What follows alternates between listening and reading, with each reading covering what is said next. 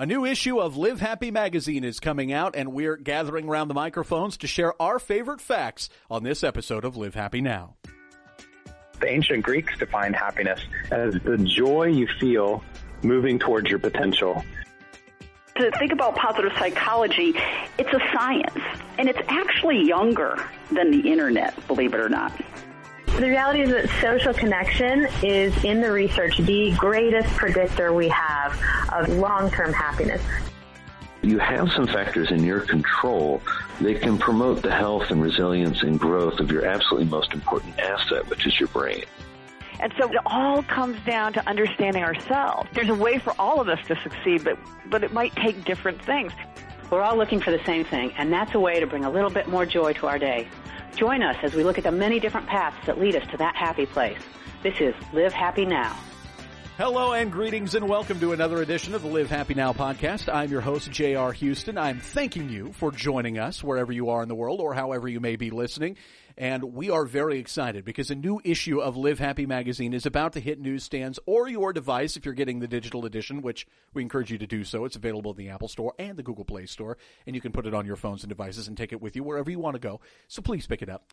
But we also are having a fun new way to introduce you to that issue. It's something that, frankly, we ripped off from one of our favorite podcasts, the QI Institute's No Such Thing as a Fish. What they do on that podcast is they're a research institute, so they gather their 4 favorite facts of the week, gather around the microphones, and share those facts and discuss them. So we decided to gather around the microphones with our 3 favorite facts from this edition of the magazine. And joining us on this episode is section editor Chris Libby. Welcome to the show. Hello. And we've got science editor Paula Phelps. Paula, welcome to the show. Why, thank you. Well, I'm very excited to have you both here. Let me just point out, first of all, that Chris Libby is radio gold with that yup. You don't have to do anything else on this episode. You'll be fine. Just make sure you're talking into the microphone and you're good. All right. Feet up. All right. I'm done. So what we're going to do here is we're going to go in no particular order and share our favorite facts from the magazine. And let's start with Chris Libby. Chris, what's your fact? My fact is more public parks and green spaces can make your city smile. Okay. Yeah.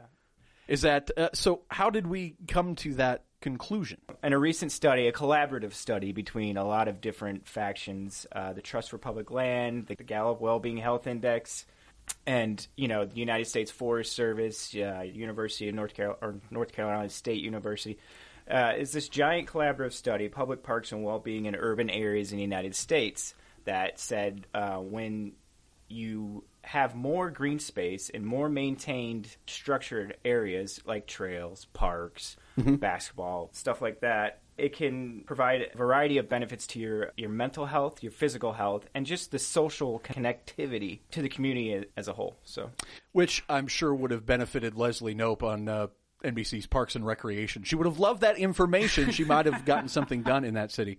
I did a little research on this project, just did a little fact-finding mission.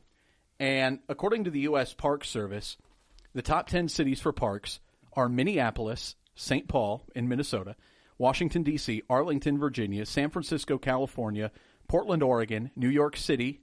I don't think I need to mention the state. Irvine, California, Boston, Massachusetts, and Madison, Wisconsin.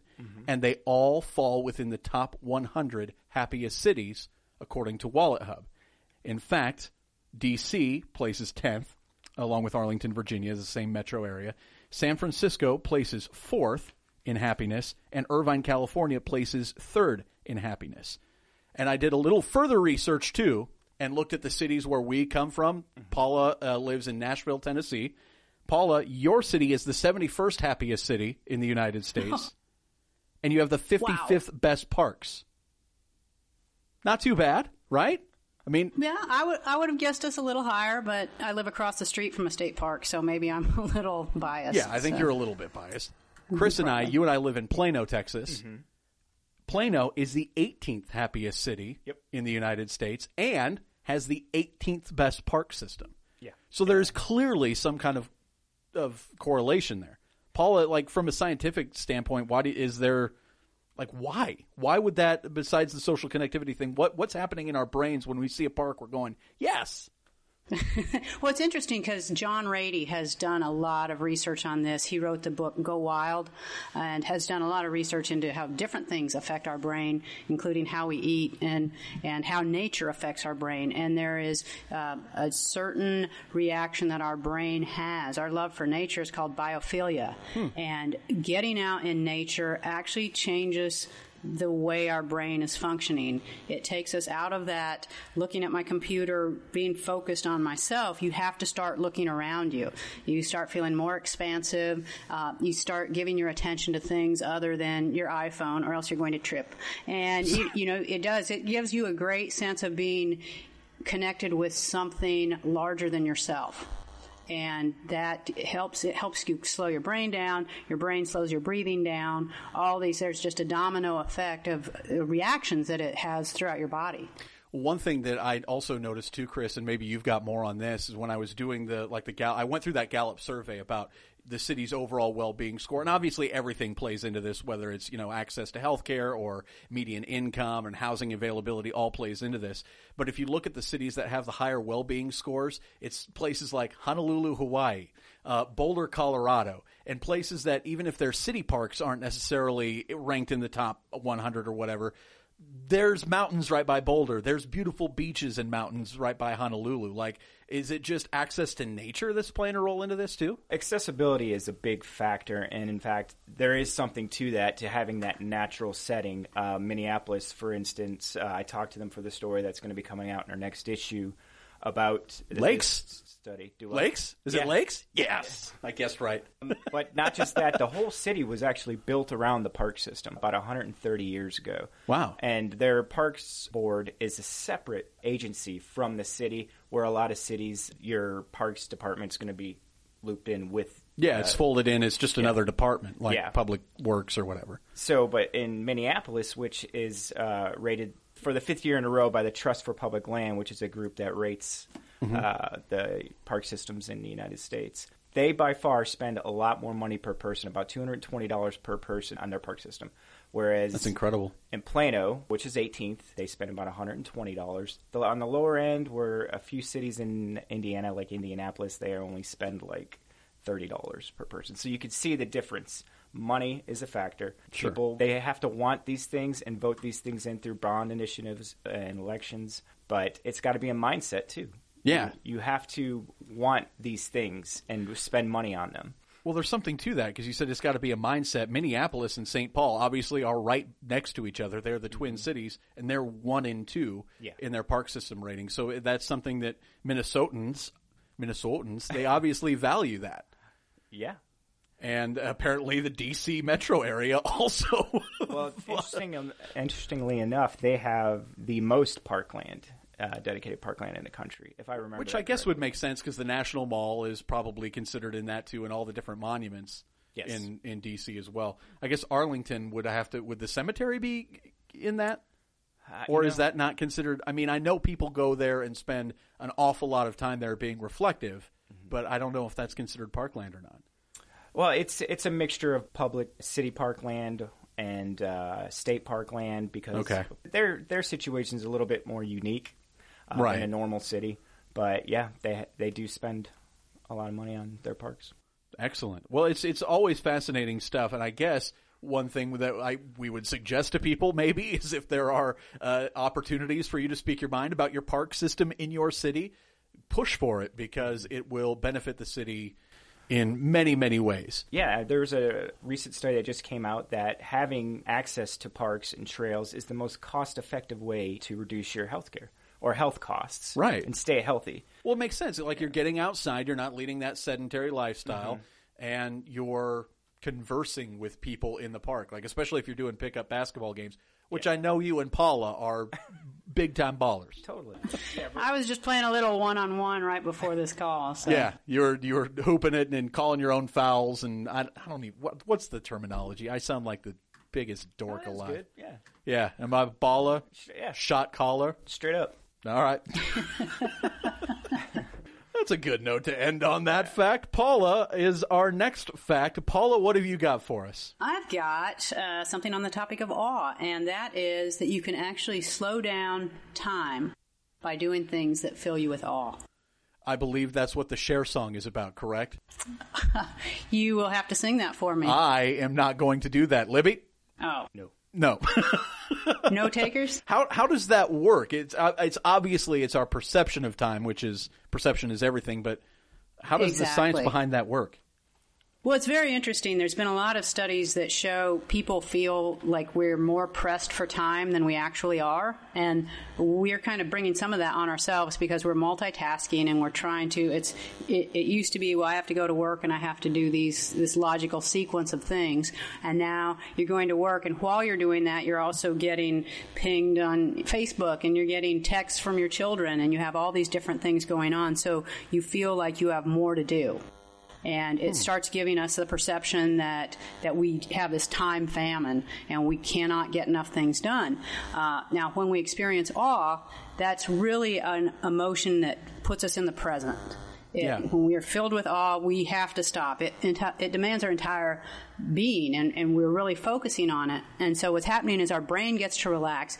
We're not cramming 80 things into it. We're cramming one thing at that time.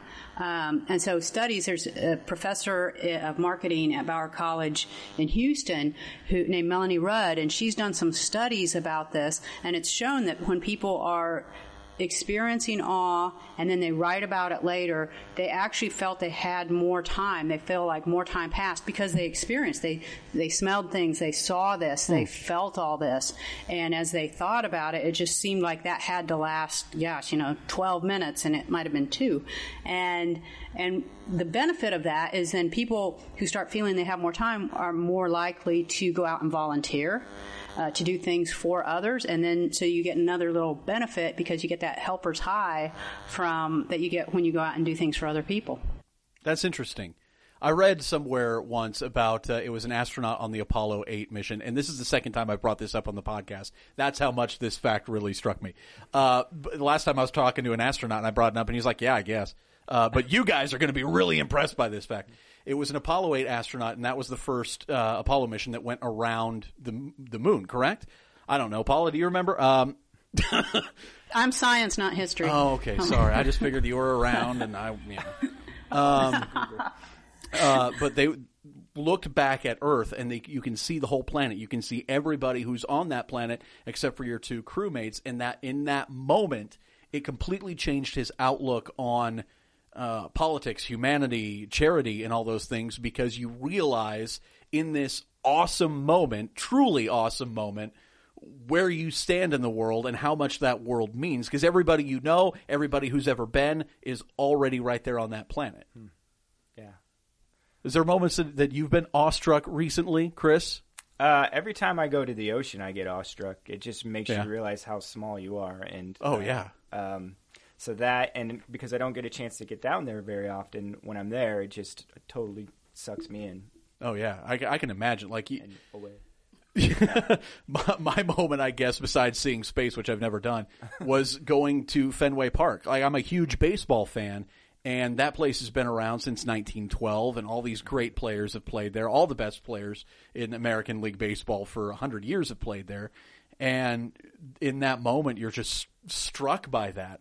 And then the baseball starts, and you don't want to leave, and time speeds right back up again. But was kind of my moment, just walking around. I'm like, oh, man, I must have been doing this for an hour. It's probably in the 3rd inning, and we still have 30 minutes to first pitch. Paula, do you have a moment that left you awestruck? Yes, I do. We went to Antarctica probably about 5 years ago, and it's like visiting another planet. And not only do you have this vastness around you, which is one of the contributors of awe, when you see something that's so much bigger than you, that induces awe. And so we not only had that vastness and coldness, but there was literally no sound other than other people breathing. It was completely still.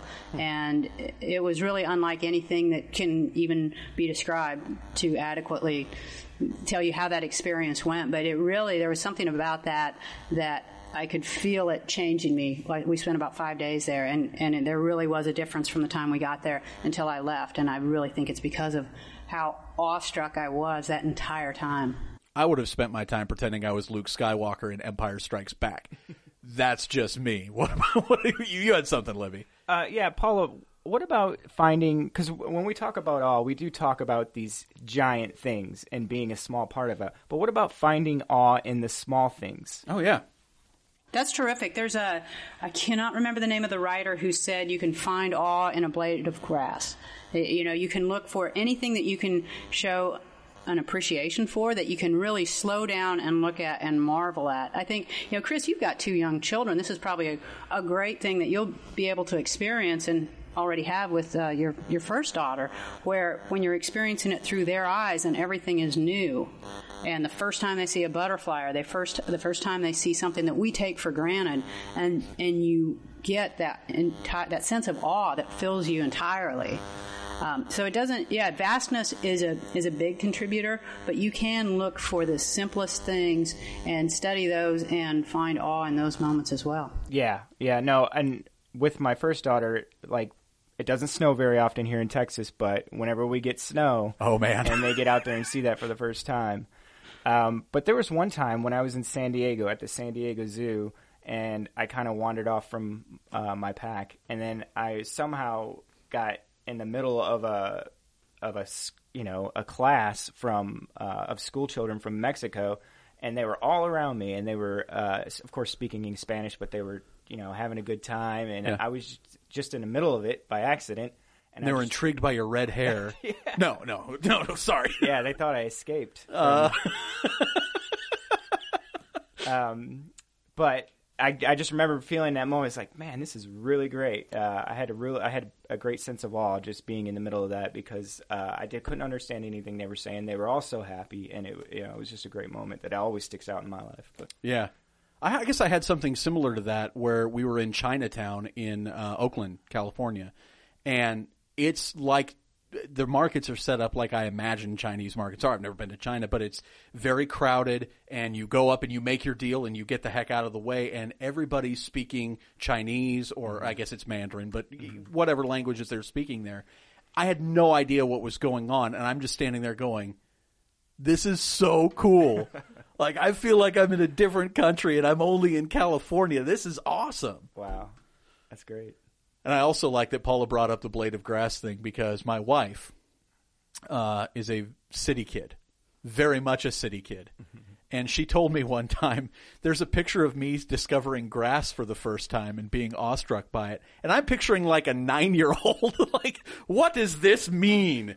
What is this crazy green hair growing upon the ground? And no, it's like her as a baby, just mesmerized by grass. But it's like Paula said, when you see things with a childlike sense of awe and you see everything that way, it can really make the world a special place.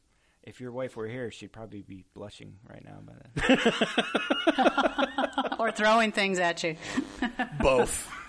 But the great thing is, let me add one thing real quick. The great thing about this is we can get that experience every day, because you can go watch a sunset every night, or for those of you who like getting up, sunrise. But that is a great quick fix to just take a breath and get that awe experience.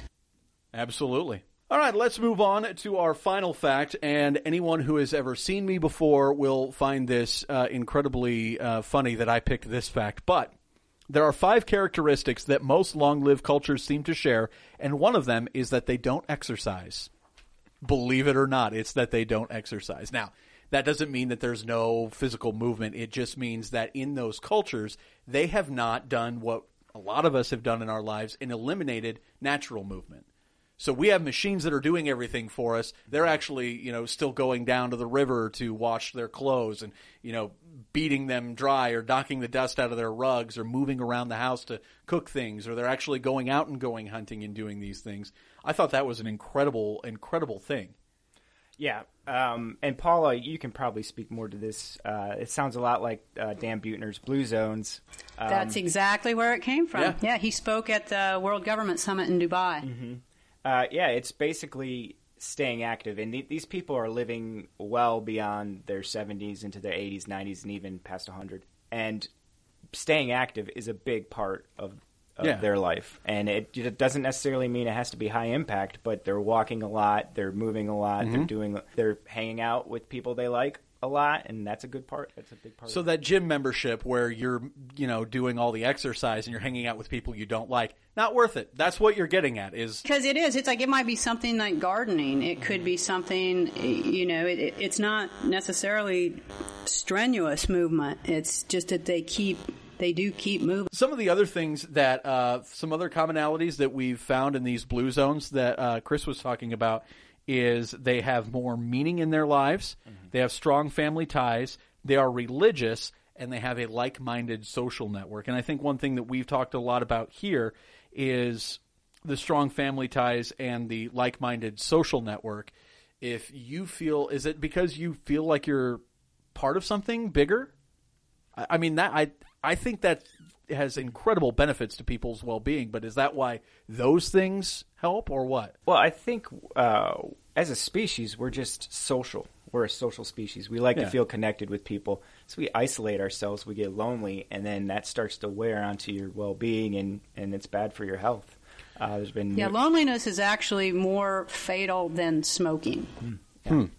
But the family ties thing, too, is these are the places that typically it's expected that the grandparents are going to live in your house at some point. And they really care for their elders. Yeah, a lot of societies in different countries, they really focus on multi-generational living. Yeah. It's cheaper, but there's also a lot of benefits to it because older people can help teach the young people, and everybody learns together. And right. I mean, it could get cramped and crowded, and And you never have to teach your grandparents how to use the DVD machine because it's also your DVD machine. You can just put it in for them.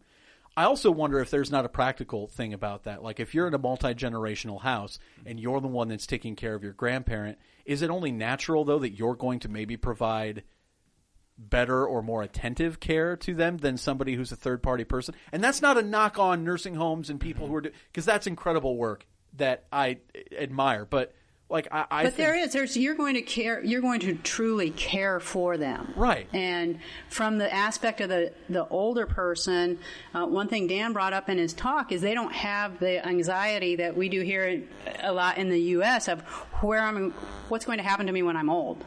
I've heard so many people who are like afraid their kids are going to put them in a nursing home. I don't want to die in a nursing home. I don't want this to happen. I don't want this to happen. In these cultures where families really care for each other, that's not even a consideration or a concern. So you eliminate that anxiety, and anytime you can get rid of worry in your life, you're boosting your well-being. You should be more empathetic to all people, but you probably show more empathy to your direct family more than I think so. Stranger. And like you said, you should be showing empathy to everybody. But it's only natural that Grandpa, who you've known forever, is going to be someone that you're working extra hard to make sure is cared for, as opposed to Mr. Smith, who is same age, same generation, but you didn't know him until he was in that condition. Another thing that I found interesting is religion is a part of it. And it's not a specific religion. We're not saying, Buddhists live longer or Christians or Muslims or whatever. But is that belief in something? Is that another one of those, it's something bigger than me? It's something I can put faith in? Why would that have a role in it? I think it's also because, again, you have another social element. Because people who attend a religious service 4 times a month, so once a week, live on average 14 years longer than people who don't. Well, and like you said, it's a social thing. Like the church I went to growing up, there was always the church service at 8 for the early folks and 10:30, and then afterwards there was always something going on at the church afterwards, whether it was a speaker that was coming along, or the kids were going to put on their little program, or we were just going to have on Super Bowl Sunday, there was always a soup or bowl Sunday, and you could get soup with everybody. There's definitely a social aspect to at least what my religion was, and I assume many other religions are the same way. Maybe not, but it's community, I think. And going back to that loneliness thing, when you don't feel quite as lonely, you take away that stress. Right. Whatever it is that you believe. If you believe that you're being taken care of, then I think that's better for your mental well-being. The other thing that the last one is that folks find more meaning in these places. And I think that's very key too, because if you don't feel like what you're doing matters or the person you are matters, what will do you have to go on, I guess, right? Yeah. Meaning is very, it's a very important thing. And when you lose that meaning, I think you kind of lose your sense of purpose. You lose. Yeah. It's interesting. I was just reading a book, and there was a line from Viktor Frankl who talked about logotherapy, which is the science of purpose. I thought it was the science of figuring out which one's Nike, which one's Under Armour. No, it's not that? Okay. No, it's not that. Okay. And the question that they always ask is, what are you living for? And instead of what would you die for, what are you living for? And that's where you would find your purpose. And he flipped the whole paradigm when you think of it that way. All right. That's going to do it. That's all of our facts for this issue of Live Happy Magazine. And we do encourage you to pick up a copy. It's got a nice picture of Jim Gaffigan on the front. And it's got stories on park systems and happiness. It's got stories on feeling awe. It's got stories on the blue zones and areas where people are living longer. And it's also got Jim Gaffigan talking about laughing. It's got Tony Hale from Veep. Also, Arrested Development is one of Tony Hale's big shows. We've also got folks talking about getting outside and living up this summer. So, please pick up a copy of Live Happy Magazine. It is going to be available on newsstands and the digital edition in the Google Play and the Apple App Store. We thank you for joining us. For Chris Libby, our section editor, for Paula Phelps, our science editor, I'm J.R. Houston saying so long and thank you for helping us to live happy.